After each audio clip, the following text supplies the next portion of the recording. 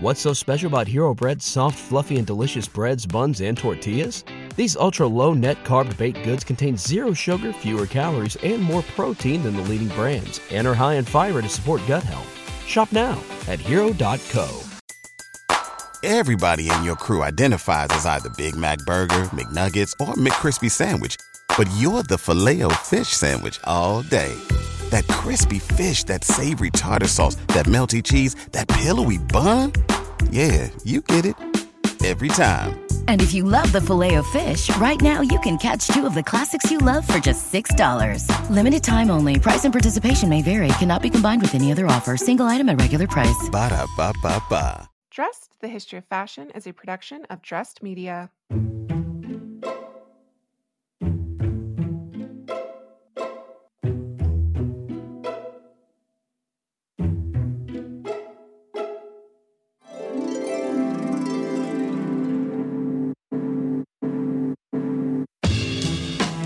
With over 8 billion people in the world, we all have one thing in common. Every day, we all get dressed.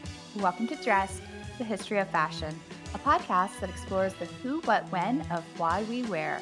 We are fashion historians and your hosts, April Callahan And Cassidy Zachary.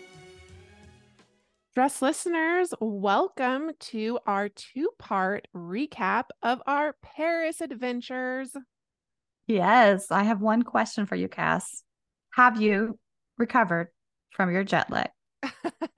It took a while, let me tell you, especially with a toddler coming back the other way whose sleep was, we had finally gotten his sleep figured out and then, to come back. But no, we are recovered. Thank you for asking. Yeah. Oddly, I had the weirdest experience with jet lag.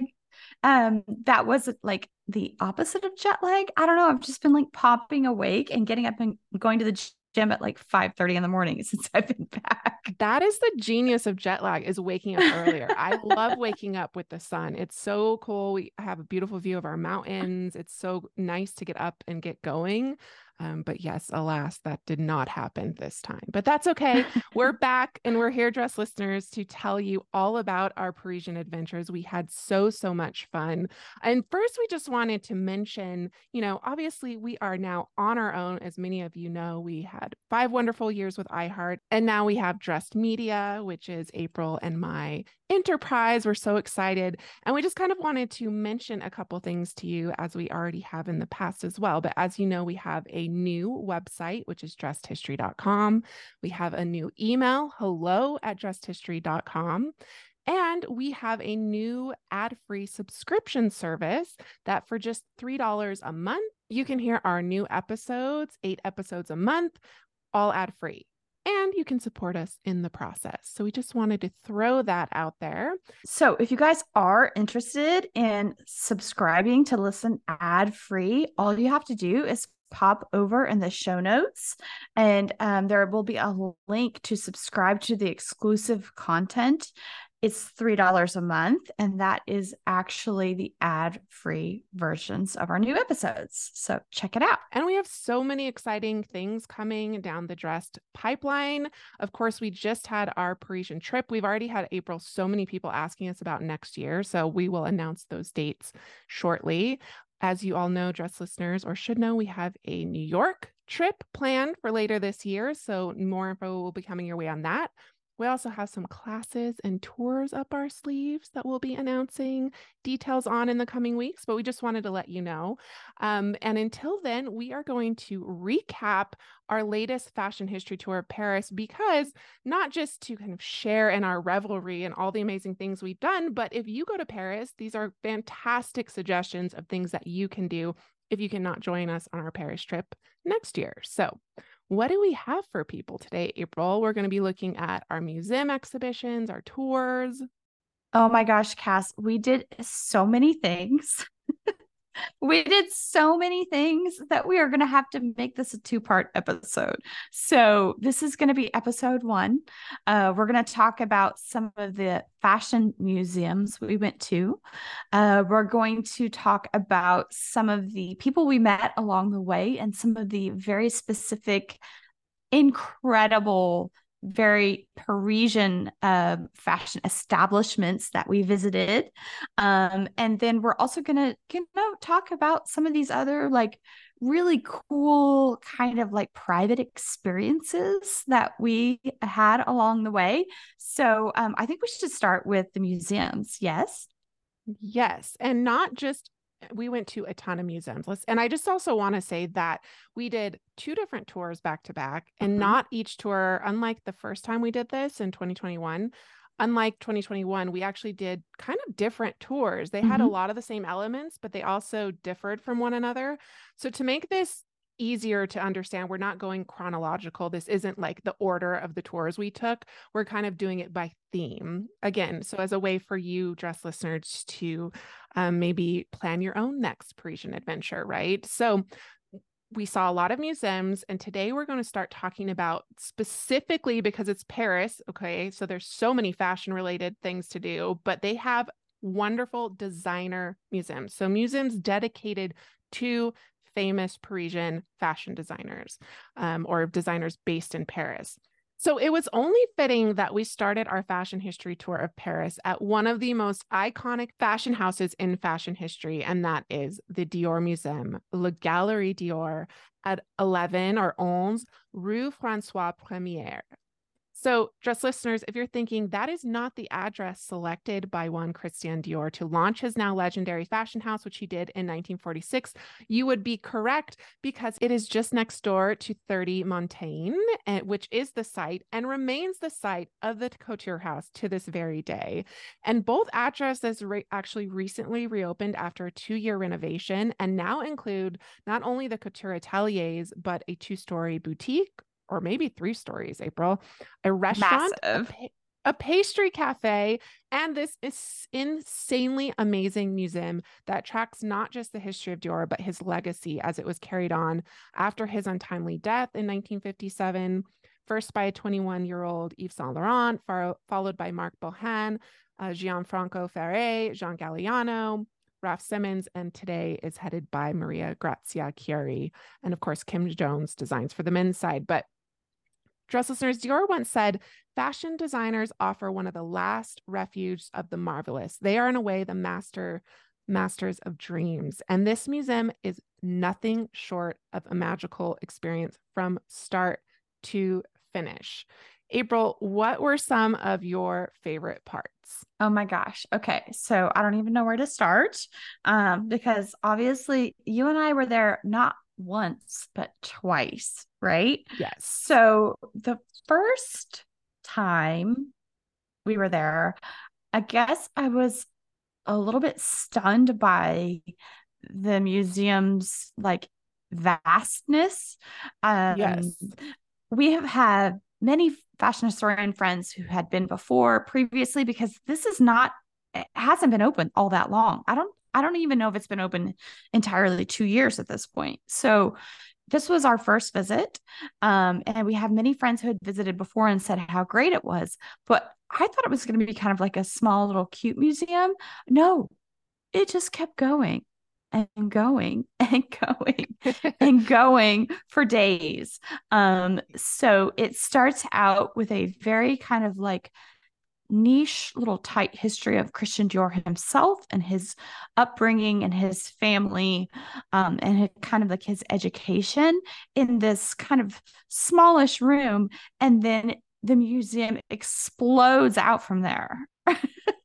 We should also say, though, so you walk into the museum and there's a 3-story staircase, or 2 stories, and up the entire wall is this rainbow of full-sized hat and shoe and purse accessories paired with miniature replicas of couture gowns. And it's a rainbow, right? So it's all these different colors up the side. And if you saw the Designer in Dreams exhibition or the Christian Dior exhibition that's been traveling for a couple of years, you'll be familiar with what we're talking about. But that lines the wall. So that's how you start. And then when they don't let you go up the stairs because that's how you exit, but you take the elevator up, the first thing that greets you, of course, is an original 1947 bar suit. Yeah. I mean, what a treat. And then, as April mentioned, it's like this chronology of who Dior was, where he was raised. And that's kind of how you start the exhibition, with kind of a brief history of the Dior house under Dior. Mm-hmm. And then you kind of like exit that room, which kind of like silos you a little bit. And you walk down maybe like 3 or 4 stairs. And then the whole museum like pops open, like aesthetically, into like Dior dreamland. Yeah. And it is a magical dreamland because it's night, right? You walk in, isn't the next part the night part? So you walk into this room and it's dark, and there's like stars glittering across the ceiling and across the dresses, behind the dresses, that are lit up with lights. And it's this beautiful comparative place where they put the designers who have followed Dior in conversation with Dior designs. So you have like originals from Christian Dior in conversation with like a John Galliano piece that was inspired by it, and so on and so forth. And then you walk through there and out into the light. And do you want to tell people what you find at the end of this walkway? I mean, you exit the darkness into like this light room that has like some greenery outside on the flip side. But again, it is that juxtaposition of the Dior looks with designers who have followed, all interpreting his feelings about women as flowers, which is something that he talked about in his very first collection. So you have several different designers for the House of Dior, paired with Dior, and it's spectacular. It's so lovely. It's so light and like happy. I think that I saw some people that weren't with our group like exit from the dark into that space, and they like literally gasped audibly. Yeah, gasped, which I think I did too. I mean, you and I took a selfie in that room. It's really wonderful because, of course, if you know a lot about Dior, you know his mother was a gardener, and she really instilled a love of gardening in both of her children. There were 4 of them, but in Dior and his sister Catherine specifically. And so those dresses that April's describing are in front of a photograph of his home, his childhood home. And it's just so wonderful to go from like this dark into the light. And then the next room is this incredible, they have like these tailored pieces that again chart the trajectory of the house. And it's compared with like a beautiful video of the designer, each designer that has followed Dior, right? I think it starts with Maria Grazia and then it works backward because Dior and Yves Saint Laurent are kind of juxtaposed next to each other at the end. So that video montage is amazing.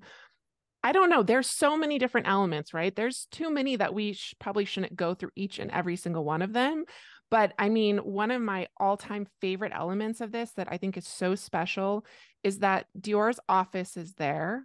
Mm-hmm. And it's very light-filled, beautiful room. And you walk through his office, and next door is a cutout in the floor.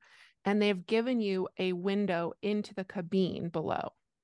Yes. And this cabine is world famous, as many of our listeners know. You've seen so many photographs of famous photos of models like getting ready in there, April, right? And to be able to like see it from the top like that, and the way they have it kind of staged, I mean, what an incredibly beautiful, special experience. And we should probably, for some of our listeners who might not know what this term means, cabine, basically it was the dressing room for the in-house models that worked at the House of Dior. And so modeling was a little bit different back then in terms of haute couture. The houses employed models that would come every single day. And when clients would come in and wanted to see something, they would physically model it for them in person, right? So in order to do this, they had to have a dressing room. And so what Cass is talking about is the Dior cabine, which was actually multi-storied. So when you're standing on top of the cabine looking down through the glass floor, you're not just looking at one floor, but 2 floors below you. And it's their little dressing tables and how everything was arranged and like their makeup. And it is so, so, so special, and also incredibly difficult to photograph. Just saying.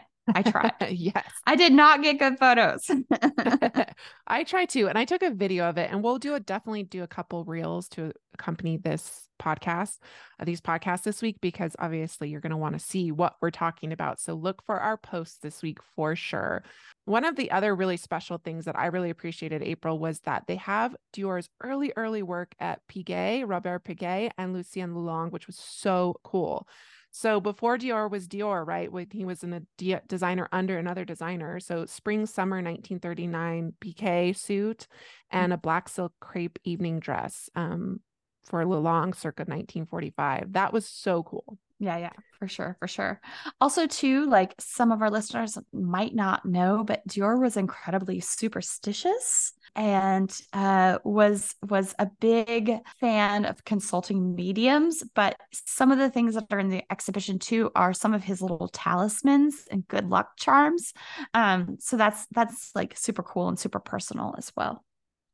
Yes. And there's like a whole section about art because numerous famous artists, of course, he was friends with them. I mean, many of you know, Dress listeners, that he started out as a galleryist, right? So he's very connected to the art gallery world. And like Salvador Dali, I think he was one of the first people to exhibit Dali, right, April? Or, I mean, he had so many, he was just heart and center, right, of Parisian artistic culture throughout his life. And so a lot of them depicted him. So there's a lot of his artwork of Dior in there, as well as from his personal collection. There's a whole room with Dior toiles, and each time you go in there, there's a live demonstration, which was also really cool. So one time someone was making one of the quilted Dior bags, one of the artisans, and then another time 2 women were doing the perfume stoppage for the perfumes and packaging perfumes, which is of course an art form in and of itself because it's haute couture and it's Dior, so of course it is. But I mean, I think you and I can both agree that it was just such a magical experience from start to finish. One of the last rooms you see is this like 3-tiered room that's cold in there. It's like cold in there, and then there's like this, or cooler in there, I should say, and then it's 3-tiered, and there's all this wonderful technology throughout the exhibition. And in this room, the lights go from day to night. The sun sets. It's almost like a 360 immersive video projection. I knew you would describe it better than me. inside the room that changes, and it like kind of starts out as like stars like raining down from the sky, and then it turns into like this like neoclassical art history situation. But it's not just like one video projection on the wall, it's like on the ceiling, it's on the walls, it's on the garments. It's really, really beautiful. So okay, we have covered the Dior Museum extensively. We should perhaps move on. Yes. Yes. If you have one, I'm just going to say, if you have one fashion museum to go to in Paris, if you have time to do one thing, that would be what I would do. It's such a great entry to fashion and fashion history at Paris. But alas, we have so many other offerings. Yes. And another one, which I love always, and it's actually not as large. It's not as extensive. It doesn't take up as much time as going to the Dior Museum, but that would be the Azzedine Alaïa Foundation. It is in one of my all-time favorite neighborhoods in Paris. It's in the Marais, which is kind of like, you know, the gay hipster kind of like area of Paris. It's one of my all-time favorite neighborhoods. But Azzedine Alaïa, we've talked about him on the show a couple times before. He was actually Tunisian. He was born in Africa, Northern Africa. He studied under Thierry Mugler. And then it was actually his boss, Mugler, that encouraged him to start his own line. And when he did this, he became very, very well known for his bodycon silhouettes. Very, very sexy clothing. And he was a huge fashion history nerd, just like all of us that are listening to this podcast. And he was a huge collector too. So not only do at the foundation, at the Alaïa Foundation, do they have his garments, but they also have his own personal collection of historical garments as well. So this space is very interesting. It changes quite a lot. There is no permanent collection here on display. So what they do temporary exhibitions. So sometimes what's going on is it's Alaïa's designs paired with another designer's work in conversation with each other, or perhaps a photographer. So we've now been there a couple different times. The times that we've been there, Cass, it happened to be when Eliah's garments were paired with one of his favorite fashion photographers that he worked with a lot. But there are entire other concepts that happen in that space as well. And Olivier Sayard is the director of the Eliah Foundation. And oh my gosh, is this the third time now when I say on the show that I need to email him to see if he will join us? Yeah, because obviously consummate scholar and also an incredible like fashion history performance artist, such an amazing scholar and artist himself. So again, we've talked about him multiple times. So yes, because he also just curated a Madame Grey exhibition. So it's just a matter of what topic to bring him on to talk about. But this exhibition was really cool. It was on Arthur Algort and Azzedine Alaïa's collaboration over the years. So really famous photographs. And what's so awesome about this museum and how it's laid out is if you're looking, it's just one room. So you walk in and you can't see any garments and they're kind of hidden behind the walls. So as you walk, they reveal themselves. So you can see Arthur's photographs. And this is how it was just set up last time as well. See Arthur's photograph before you turn left and see the garment in form. It's just so cool. There was a whole section on Naomi Campbell, garments she had just worn. There was a Grace Jones dress, the famous, I feel like iconic purple dress. I mean, he designs for Glamazons, right? So if you ever see Azzedine Alaïa's garments displayed, it's like for a 7-foot woman, or that's how it looks. And of course, Grace Jones wore this iconic bodycon Azzedine Alaïa dress. So that dress was there. That was so cool. But what was really, really special about our visit this year is that they had opened his studio for the first time recently. So if you go upstairs, there's another small exhibition room, and there's a window into his studio, which they preserved exactly as it had been when he died. And I believe he passed on in maybe 2018. It was fairly recently. And I think they just put a muslin on everything and kept it because they kept it exactly the way it was. And so you get to see into kind of like the organized chaos that is a designer's brain and workspace, right? So just such a cool museum. And as April said, if you have a half hour or an hour, just an hour to do something, this is a fantastic way to do it. Spend that time. I just want to say also the way that this man knew how to drape leather. Yes. I know that it doesn't seem like two things that can go together, but holy moly. He knew what was up. Yeah, just an incredible connoisseur and artist and designer in so many ways. So check out the Azzedine Alaïa Museum, as you should also check out, because they have, as I said, it's Paris, so they have a lot of fashion history. So Azzedine Alaïa, Dior, and Yves Saint Laurent all have museums specifically dedicated to them and their legacy. And of course, Yves Saint Laurent was Dior's successor. He was just 21 or 22. And the reason he took on after Dior when Dior passed in 1957 at such a young age is because Dior himself had named him as his successor. Dior already at such a young age had seen how talented Yves Saint Laurent was. And, it didn't take long. Yves Saint Laurent was fired from Dior for kind of putting forward this younger silhouette, right? He put a leather jacket on the runway. The horror. He was fired, which was the best thing that could have happened to him, right? Because he opened up what would become one of the most iconic fashion houses in fashion history on December 4th, 1961. So he took that forward-thinking, young, youthful, avant-garde imagination and innovation that got him fired from Dior and put it into full effect, transformed it into this really incredible career of artistry and elegance.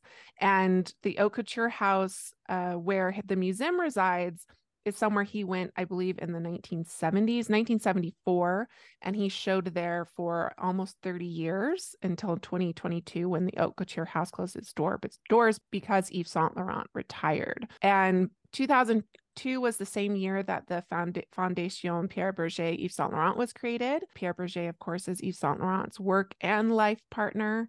And he presided over this foundation, which was basically tasked with preserving and promoting Yves Saint Laurent's legacy. Yves Saint Laurent died in 2008, but Pierre and this foundation were really instrumental in kind of promoting exhibitions, etc., traveling exhibitions. And the museum aspect of the house did not open until 2017. So that is where we, of course, had to go to see an exhibition that was called Yves Saint Laurent Shapes and Forms. It's actually on view until January 2024. So you still have time to see it, dress listeners, if you're in Paris.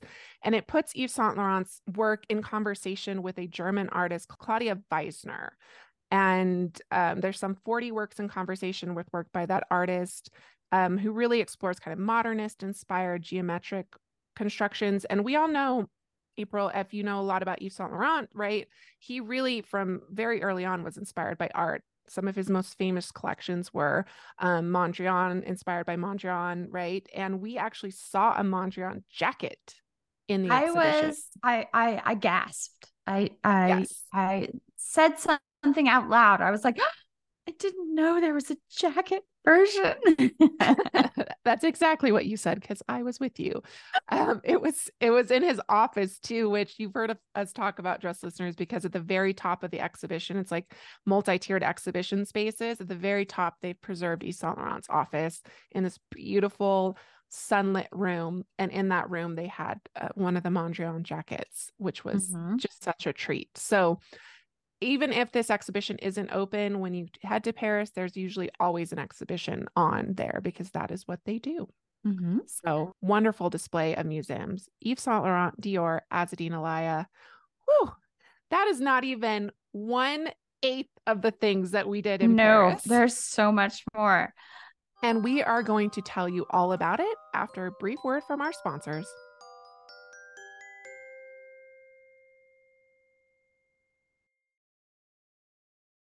Dress listeners, we often refer to ourselves on the show as dress detectives, but what if we told you that you could travel back in time and solve your own fashionable mysteries?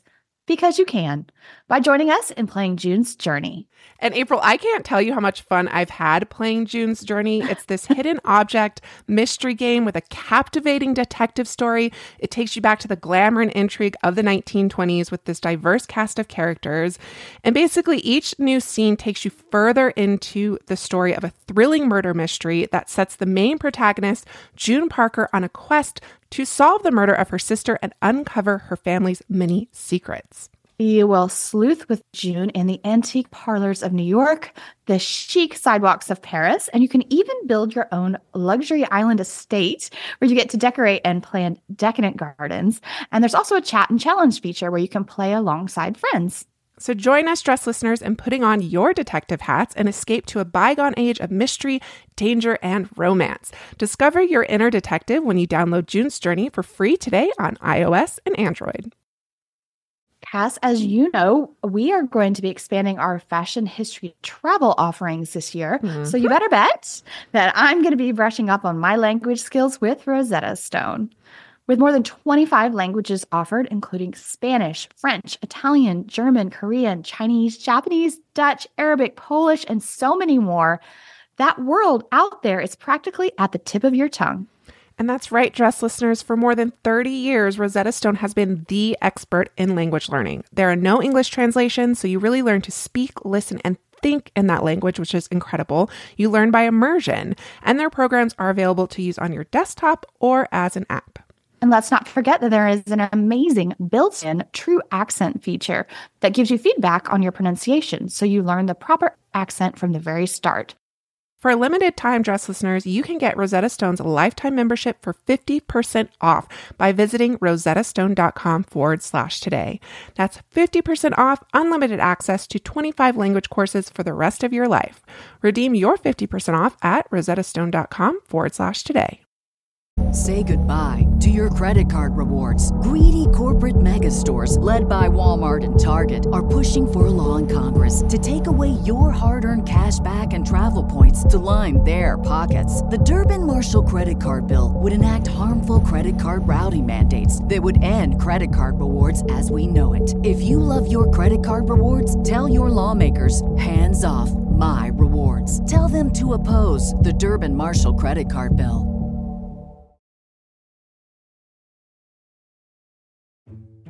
And we are back, dress listeners. So something we did this trip that we didn't do last trip because it didn't occur to us was we took other tours. Yeah, because apparently Cass and I just like to make more work for ourselves. And this was your genius plan. She's like, why don't we partner with French fashion historians or people working in Paris to, like, kind of take a little bit of the load of us doing things every day and producing content, which we love doing, but also let's learn from our colleagues as well. Yes. Because as you know, and we'll talk about on part 2 of this episode, we do write a lot of the tours that we give on this fashion history tour of Paris. But yes, it occurred to me, I'm like, let's just get on the internet and see when we were planning, see if anyone is offering fashion history tours, because obviously French fashion historians or people living in France doing tours are going to have a different perspective. They're going to know a lot more about, kind of local haunts, et cetera, than we would as people coming from America to France. So the very first person who came up is Rebecca. And Rebecca runs a company called Textile Tours of Paris. And let me just tell you, dress listeners, I think everyone, and she was only on our week 1 tour, but everyone on our week 1 tour was just enchanted by this woman, as were April and I. She came to France from Ireland. She is Irish. She's not French, but she came to France to study and become an haute couture embroiderer, which she did for a couple years before she started this textile tour company. It's called Textile Tours of Paris, and she offers guided tours of the haberdasheries and flea markets of Paris, as well as online embroidery classes. So she has this wonderful Textile Tales from Paris series in which she tells fascinating histories about Paris fashion and textiles. And she recently produced her Samples of Seduction, which is a collection of embroidery kits that are accompanied by self-guided online courses. And we were lucky enough to meet up with Rebecca for April, and I actually did 2 different sessions with her where she took us through this incredible storytelling journey behind her creation of these embroidery kits. And at first mentioning that, you're just kind of like, what stories could an embroidery kit hold? Well, we found out. Yes, everything she does is incredibly thought out and incredibly meaningful. And so on a rainy day in Paris, the small group I was with got caught in the rain running to the famous Shakespeare & Company, where we had a private room upstairs with an open window where Rebecca regaled us of the histories behind and the meaning behind this incredible embroidery kit. And first, just a brief mention about Shakespeare & Company, because for our listeners who don't know, it's a very, very famous shop in Paris because it's not bookstore, not founded by a Parisian, but actually founded by an American, George Whitman, in 1951, who says, I created this bookstore like a man would write a novel, building each room like a chapter, and I like people to open the door the way they open a book that leads into a magic world in their imaginations. So it's this 2-story bookstore and full of tiny little rooms. You have to wait in line to go in, but it's worth it. It's a magical space. It's now run by his daughter today. And so Rebecca is friends with them. She has a relationship with them. And so they allow her to do these 1-hour courses, essentially, where she took us upstairs into this room and she told us all these histories behind her embroidery kit. I'm just going to quote from her website because it's a brief dictionary of stitches is the first embroidery kit in the collection. It comes in a gorgeous Rococo pink and raspberry embroidered box, handmade in Paris with the celebrated Arjot Wiggins, I'm sorry if I butchered that, paper especially for Samplers of Seduction. Inside the box, the kit contains an embroidery pattern screen printed by French artisans on the softest Italian linen, woven by the Graziano family for centuries. The sturdy birch wood embroidery hoop is carved, sanded, and waxed to a smooth perfection by Alpici in England, and the heirloom 9-centimeter gold-plated embroidery stork scissors are forged by Lassault, a family who are passionate about reviving and preserving the craft of scissor making in France. And then there's a little needle book that holds the sharpest Bohen embroidery needles manufactured for over 200 years, and then an envelope containing the finest silk embroidery threads made by Auvers-Soie in Paris, which is actually where your adventure with her, April, started. Do you want to tell us about your time with Rebecca? Yes, absolutely. And I just want to say, like, those materials that Cass just mentioned, Rebecca had been researching like the finest of the finest artisanal makers of all of those things. for years before she assembled this kit. So like the linen that you are going to do your stitches on is like the highest quality. She knows the entire history of where it came from, how it was made. One of the things that literally blew my mind was her backstory about the scissors. Yes. So mention that. As some of us probably know, storks, the bird, are associated with giving birth. Well, we also know that a lot of sewing scissors have like a bird motif on them. They are actually storks.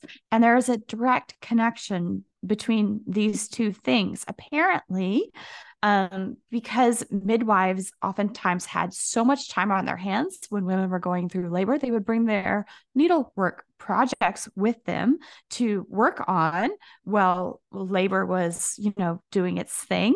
And eventually, when it came time to birth, they would use their stork scissors to cut the umbilical cord. And that is the reason why storks are associated with birth. And it has everything to do with sewing scissors, which is amazing.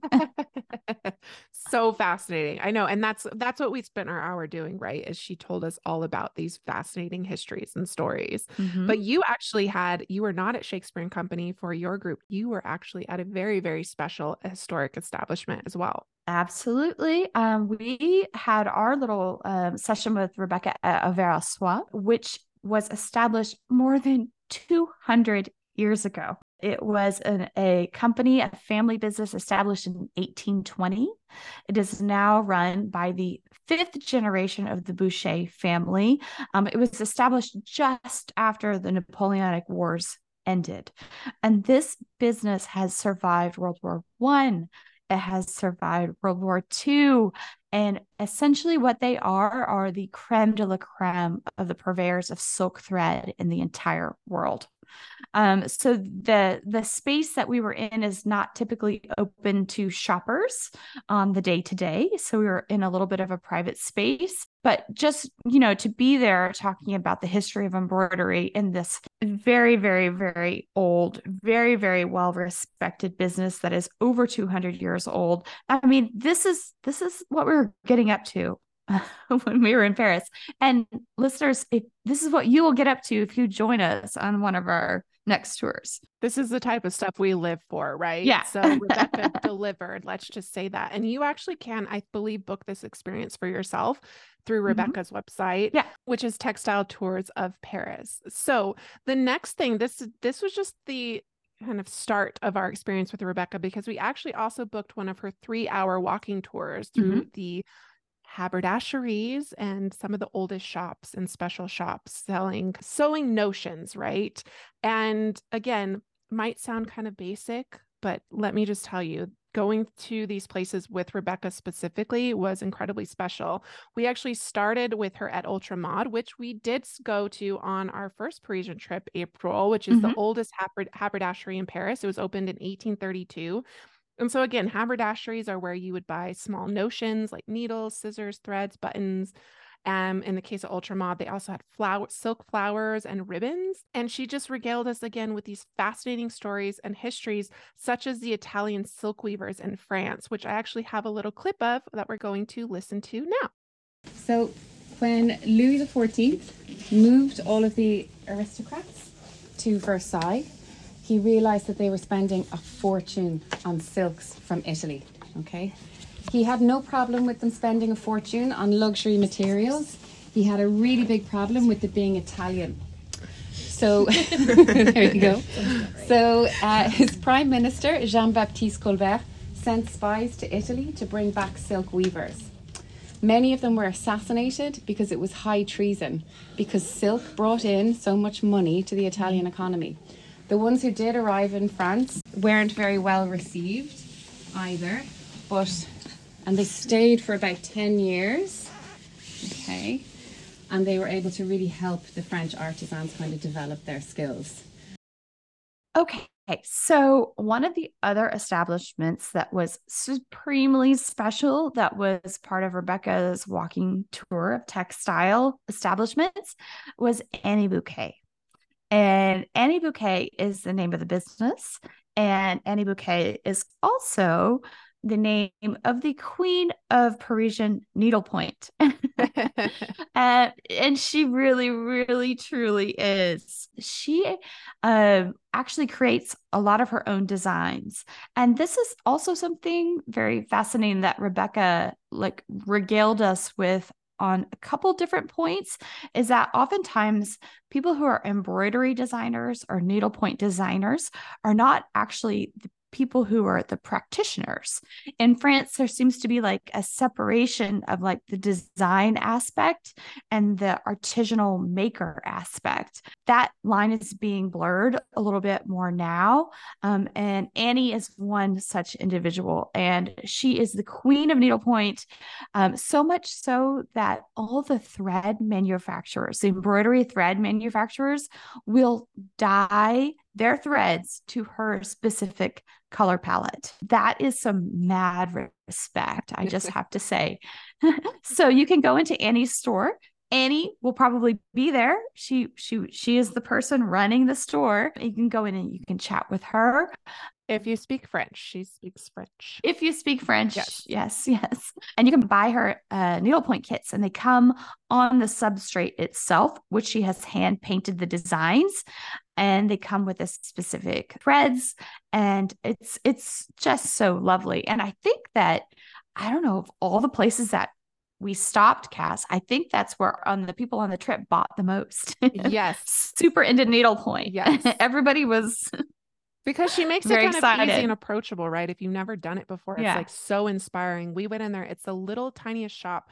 The storefront is like 18th century, I swear, early 19th century. It's the most enchanting little store shop. And it's like hand painted Annie Bouquet. It's a tiny little shop. You go in. And again, like April said, Annie will probably be the one to greet you. And Rebecca just gave us the most lovely presentation. She showed us some of Annie's hand-painted work that then gets transformed into needlepoint patterning. And it was just, again, just another really enchanting way to spend our day in Paris, learning about textile, not only textile history, but contemporary textile makers who carry on these really historic traditions. Yes.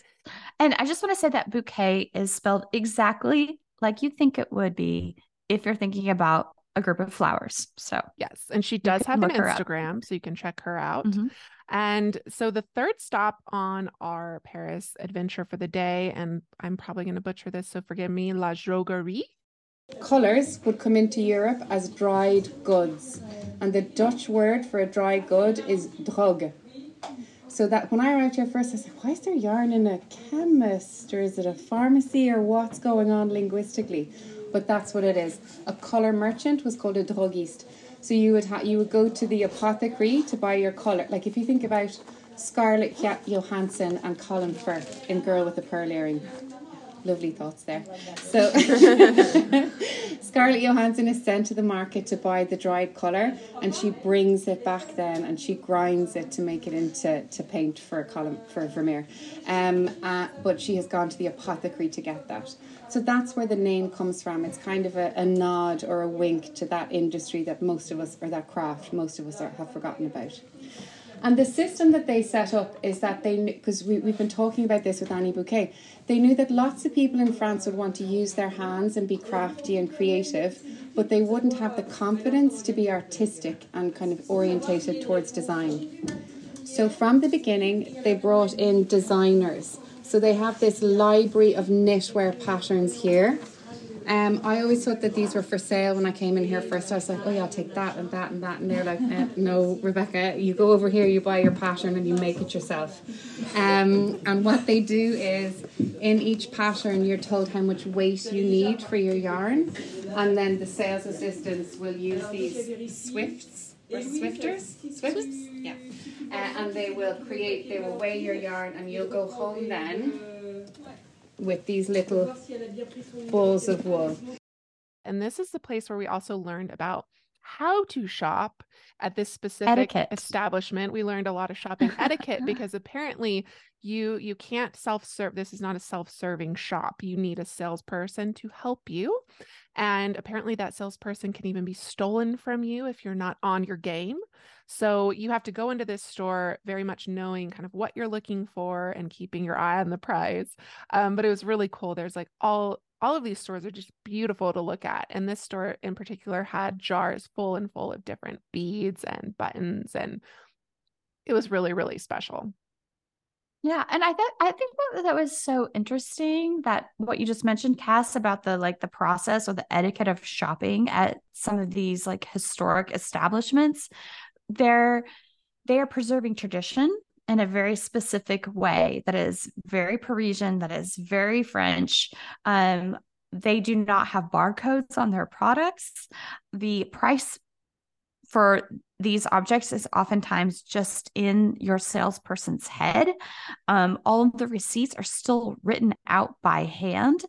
And this is a continuance of the tradition, and it's very much prized within this kind of like world of kind of high-end textiles, notions, sewing, accoutrement, I guess. Yes, and just a really, really cool experience. And then that led us to our fourth spot, which I happen to know, April, was the highlight of your day. Oh my gosh. Rebecca was not joking when she told me, Makuba, where all of your dreams come true. Yes, absolutely. So, dress listeners, for me, if you're going to stop at any of these establishments, run, don't walk to Makuba. It is basically the haute couture ribbon purveyor to the fashion industry. And we're talking ribbons of all shapes, all sizes, the finest quality you have ever seen, like velvet ribbons, satin ribbons, silk velvet ribbons, metallic. Like with actual gold and silver in it. Yeah. The most beautiful things that you've ever seen, just literally kind of like walking in there, like makes your heart stop, takes your breath away a little bit.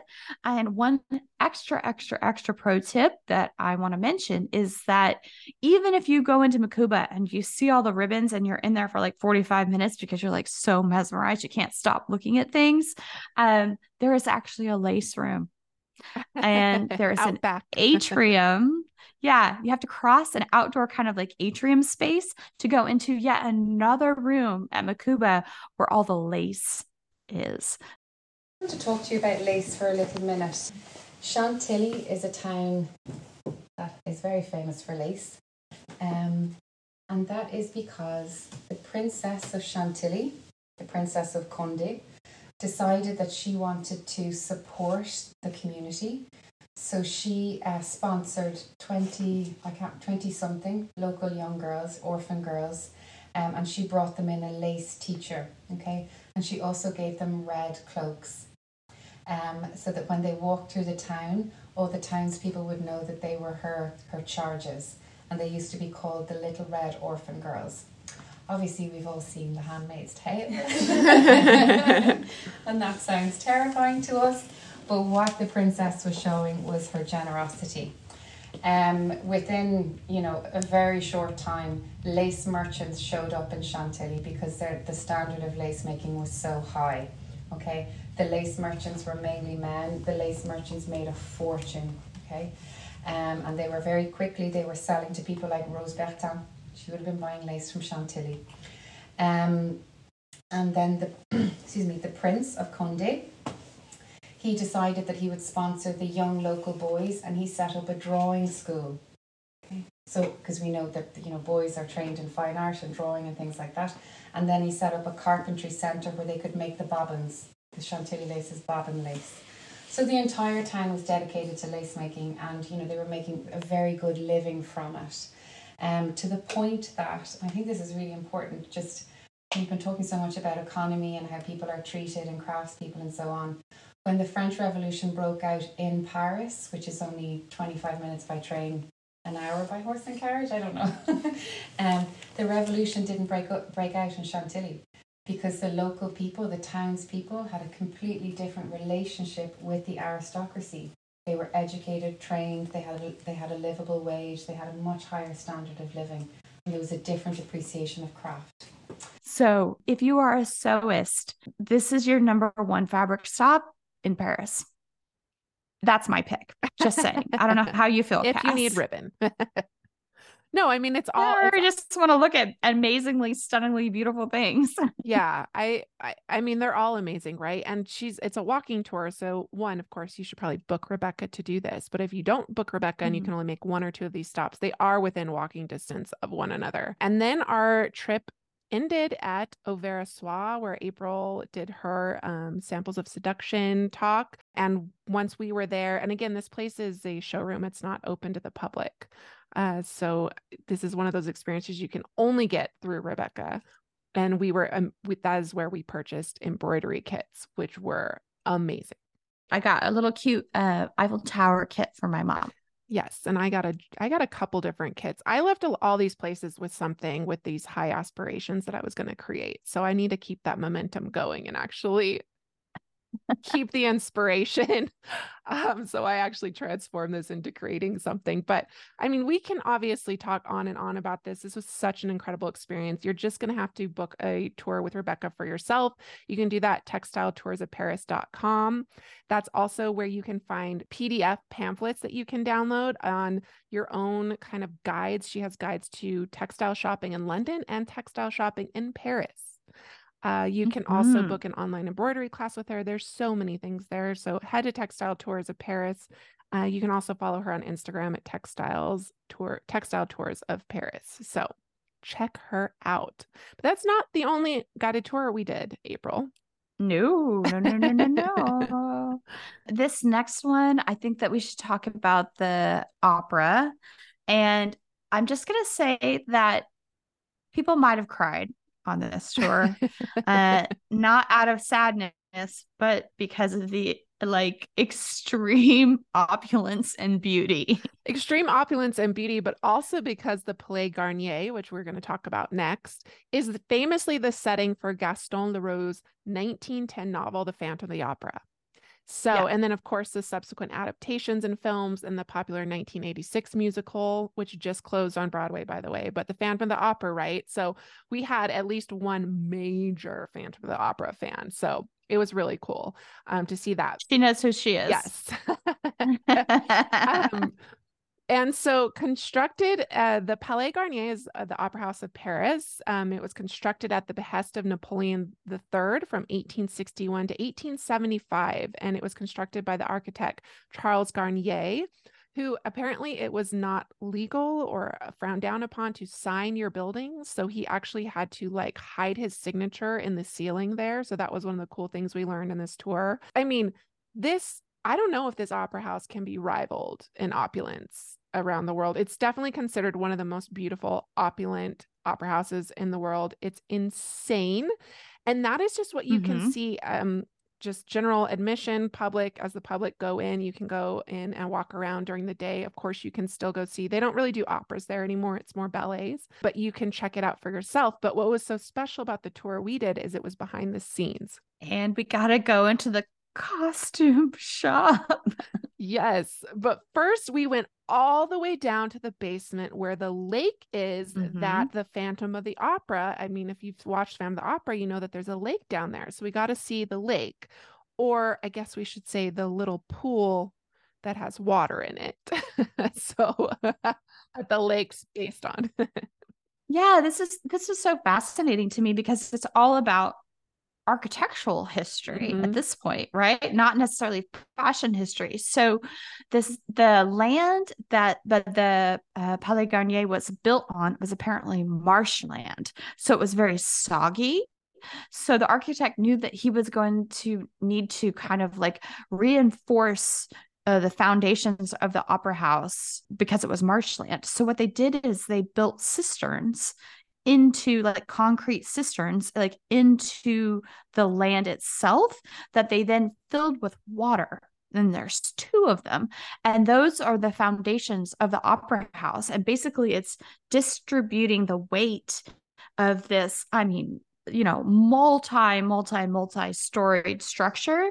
And the fact that the cisterns are filled with water is what's giving support to the entire thing, which Yeah. is fascinating. Well, and also it's practical, right? Because if you know about the opera houses in Paris, they all burned down at multiple times, right? Throughout their Yep. histories, including the Palais Garnier. At multiple times it burned down or opera houses burned down because they were made of wood.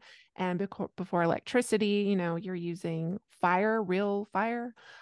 So that was a really practical need. And actually, apparently the fire department still practices there using these pools, and it is they who put the fish down there. So there is actually little fish in these pools in the dark, which we all kind of felt bad for. And one koi who was particularly mean to the other koi was in his own little pool, and we were all really sad about that.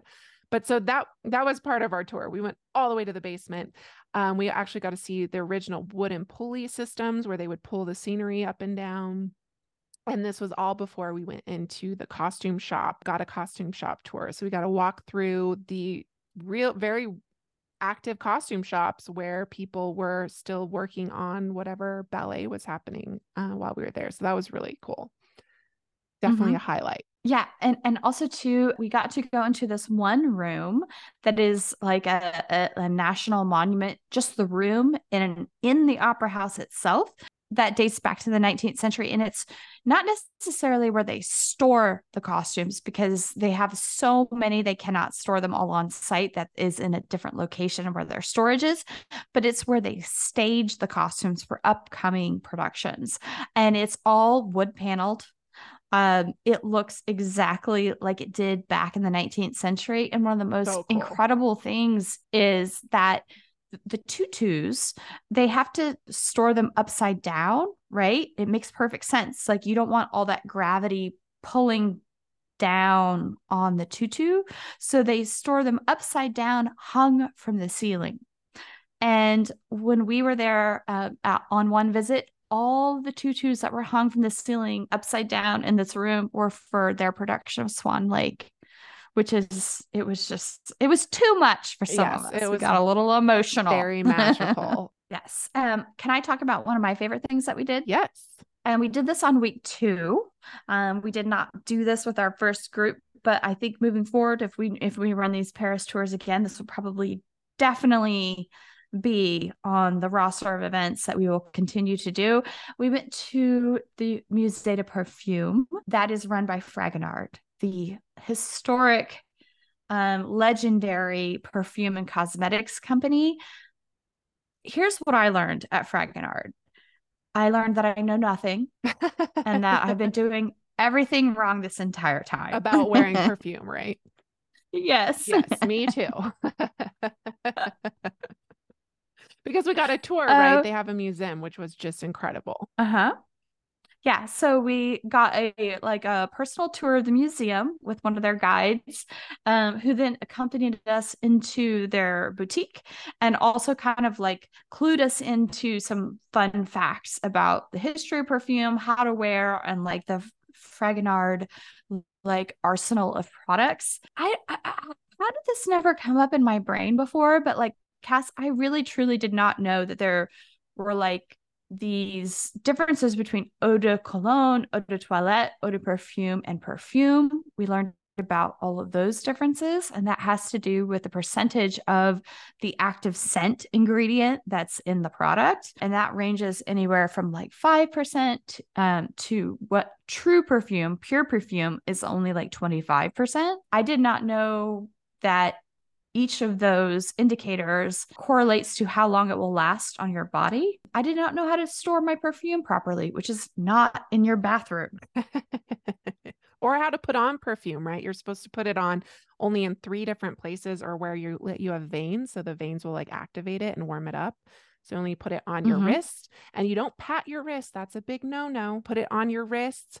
Put it on your elbows, and then I think at your base of your neck, right? Or behind your knees. So you can 1, 2, 3 spray on your wrist, tap with your other wrist, tap at your like elbows, and then your neck. Yeah, fascinating. And also too, this entire whole etiquette in France about the potency of perfume that you wear for certain occasions, right? So she was talking to us a lot about you wouldn't, like, this is a perfume that you could wear to work versus this is a perfume that you could wear on a date.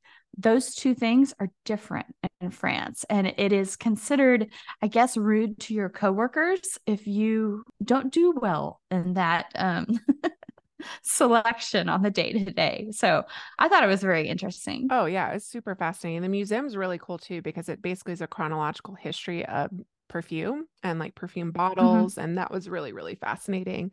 All the way back to antiquity. Yes, absolutely. Yeah. And then they take you into a room where they tell you about the process. Like it was a really immersive experience. It was a very, very cool museum. And tip, it's right next to the opera. Okay, we have one other supremely special experience. Do you want to talk about that, Cass? And this is how we will conclude today. And again, maybe this is a third of the things we did in Paris, but this was supremely special. We did this with our week 2 group, and that is we went to the home. If you want to call it home, seems a little understated. The opulent residence? Mansion of one famed courtesan by the name of Esther Lockman, who of course is better known as La Païva. And La Païva was one of the most famous of the 19th century French courtesans. She herself was not French. She was actually born in Moscow to Polish Jewish parents before making her way to France. A society chronicle actually called her the queen of kept women, the sovereign of her race, because she did it well, right? These women. Yes. These women, of course, are mistresses of famous men, right? Or not necessarily famous men, but wealthy men, right? That are married. They're often called the demi-mondaine. They occupy the demi-monde or half world, this like extravagant, opulent world that exists, you know, kind of below fine society. I don't know. But she actually had not one, but two kind of advantageous marriages. So she really like built this incredible life for herself. She got her name and wealth and her extraordinary house after she married a man, Marquis Albino Francisco de Païva, and that's where she got her name. Then they got divorced so that she could marry kind of the second, not kind of, I think he was believed to be like the second wealthiest man in Germany. So she was incredibly wealthy, and she built this incredible house that in a Hotel Particulier on the 25 Avenue des Champs-Élysées. And there's actually this legend that goes about with how she found this location. She apparently, you know, she's not a part of respectable society, right? So a lot of these women weren't necessarily treated properly or well by people who looked down upon them. And apparently she was pushed out of a cab and like hurried out and was hurt. She was hurt at this location. And she basically vowed then and there that she was going to come back, right? And like build this incredible life for herself and build this immaculate, insanely ridiculous house. And she did. And we got to take a tour of it. And the reason why this is so special is because it is a private club now. And not only is it a private club where the public is not really allowed in, it's a private men's club. So especially women are not which is allowed so in. Ironic and ridiculous, right? Because this woman built this like castle to herself, right? She's like, yeah, you go in entirely like funded by her sexuality. Yeah, funded by her in homage to herself. She's like painted naked on the ceilings. She's in every single room, like embodied by the deity or Diana, right? The Greek goddess Diana. And also Venus, the goddess of love. So she's like everywhere. This is her place. And now for it to be a gentleman's only club, it's just, I don't know. I have a lot of opinions about it. But yes, we still were able to go inside, which was amazing. So how this all came about, how her house became this men's very traditional, uptight, I guess, kind of like men's club, is that she died before her husband did. And when he decided to sell the house, it was this men's club that bought it in the early 20th century. So I think it was like 1903 or something. So it has been owned by this men's club for something like 120 something years. So when I say men's club, we're not talking like a gentleman's club, like a strip club. This is like a, where you go and you read your book and you smoke your cigar and you hang out with your friends. Yeah. So the fact that we were allowed access very, very early on a Saturday morning as a group of exclusively women phenomenal. And there was a very lovely French tour organizer that helped us with this, and he let us know before we went inside that this was a pretty special and exclusive experience that we were about to have.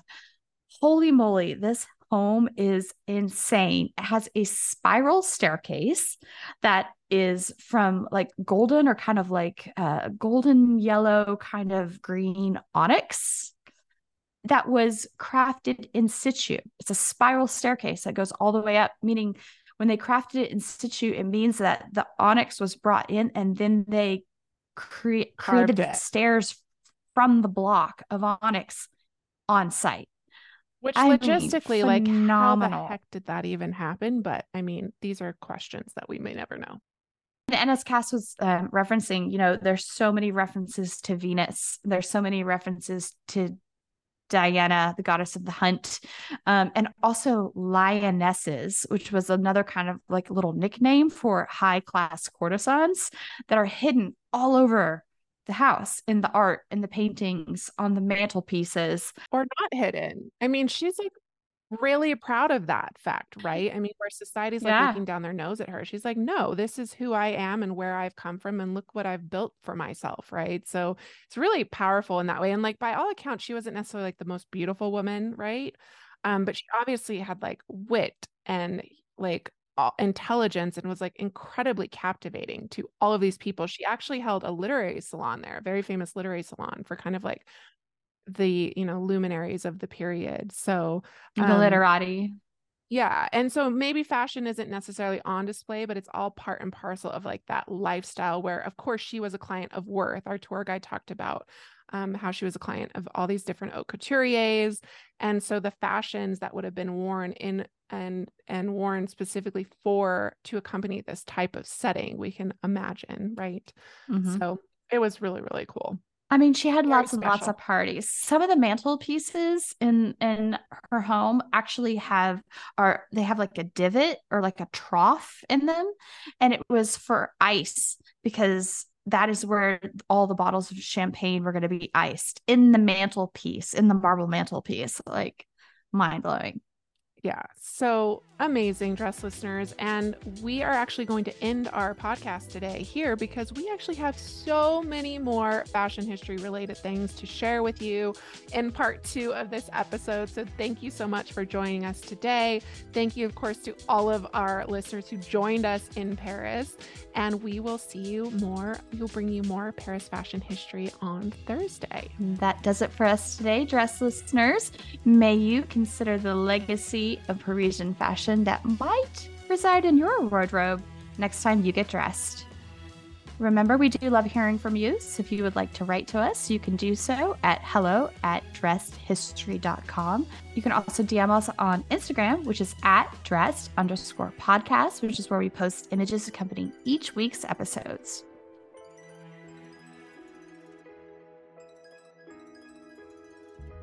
Dress, the History of Fashion, is a production of Dress Media. What's so special about Hero Bread's soft, fluffy, and delicious breads, buns, and tortillas? These ultra-low net-carb baked goods contain 0 sugar, fewer calories, and more protein than the leading brands, and are high in fiber to support gut health. Shop now at hero.co. Everybody in your crew identifies as either Big Mac Burger, McNuggets, or McCrispy Sandwich. But you're the Filet-O-Fish Sandwich all day.